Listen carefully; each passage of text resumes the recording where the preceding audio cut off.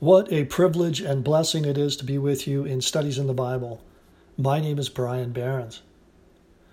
This second season of Studies in the Bible, we have been looking at the divine origins of Christianity, and specifically the Bible, a special divine revelation. I want to step aside for one podcast and tie in some podcasts from last season dealing with current events. The title of this podcast is The Cut Flower Society. I first heard this metaphor some 35 years ago. It was talking about the state or direction of morality and culture in the United States, and specifically its disconnect from God.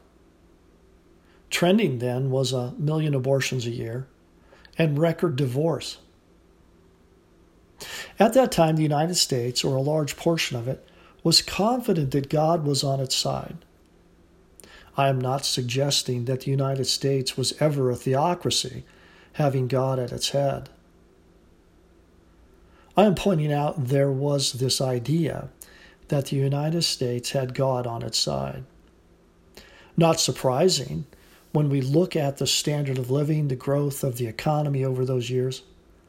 We might come to that conclusion. However, morally and culturally, during the last 60 years, it has all been downhill. There has been a rapid erosion of what God would judge right and wrong. What makes any nation great is its recognition of God. That was certainly prevalent among the founding ideas of the United States. From the smallest to the greatest, all agreed with the proverb writer's statement in Proverbs 14, verse 34. Righteousness exalts a nation, but sin is reproach to any people.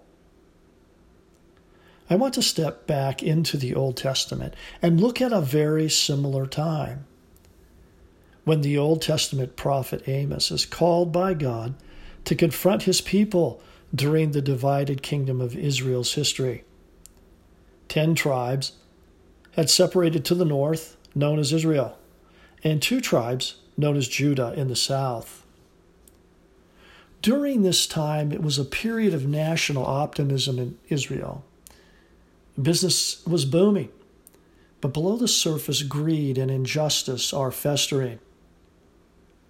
Hypocritical religious motions have replaced true worship, creating a false sense of security and a growing callousness to God's disciplining hand.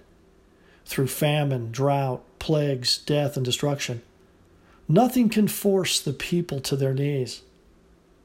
Their idea was political answers to the spiritual condition. God calls the prophet Amos. Let's look at a snapshot of the prophet Amos and his faithfulness and sternness in delivering God's message. It is summed up in Amos chapter 7 and verse 14, where he is being told by Amaziah, the priest of Bethel, which is one of the sites the northern tribes had set up to Baal and calf worship. Amaziah says, "Don't you prophesy these bad things here in Israel. The King Jeroboam's sanctuary in Bethel. You get out of here and go back to Judah." Look at verse 14. Then Amos answered and said to Amaziah, "I was no prophet, nor was I a son of a prophet, but I was a sheep breeder and a tender of sycamore trees." Amos says, "I didn't ask for this job, but I'm going to finish it." The prophet Amos uses 2 visions to illustrate the reason for the coming judgment. The vision of the plumb line. Look at Amos chapter 7, verses 7 through 9. "Thus he showed me, behold, the Lord stood on a wall made with a plumb line in his hand. And the Lord said to me, Amos, what do you see? And I said, a plumb line. Then the Lord said, Behold, I am setting a plumb line in the midst of my people Israel. and I will not pass by them any more. The high places of Isaac shall be desolate, and the sanctuaries of Israel shall be laid waste. I will rise with the sword against the house of Jeroboam. The other vision is in chapter 8, verses 1 and 2, the vision of a basket of summer fruit. Let's read that together. Thus the Lord God showed me, behold, a basket of summer fruit. And he said, Amos, what do you see? So I said, a basket of summer fruit. Then the Lord said to me, the end has come upon my people Israel. I will not pass by them any more. We all have had fruit put out to eat on our tables. It sits there for a number of days. It looks good on the outside, but when we bite into it, it's rotten. Only good to be thrown out. God uses these poignant metaphors through the prophet Amos, describing his people in Israel that they were crooked and rotten. It was too late for the nation, but Amos calls for repentance. He is met, for the most part, with the attitude, we are God's people and God would never do this. However, they would shortly be carried away into Assyrian captivity. I think this is exactly where we find ourselves today. We are a cut flower society. We look alive and still giving off a fragrant smell, but we are a dead moral society.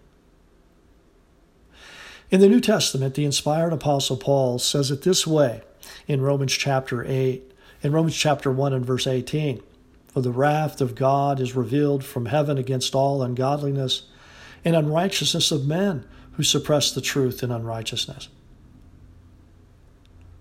While the world falls under the globalist, corporatist technocracy, this new Tower of Babel I spoke about last season, this planetary dictatorship of the authoritarians, the UN, the World Health Organization, their medical tyranny, this band of evil men, along with the highest echelons of the U.S. government, fiddle just as Nero did in Rome as they usher in a dystopia and the destruction of the nations.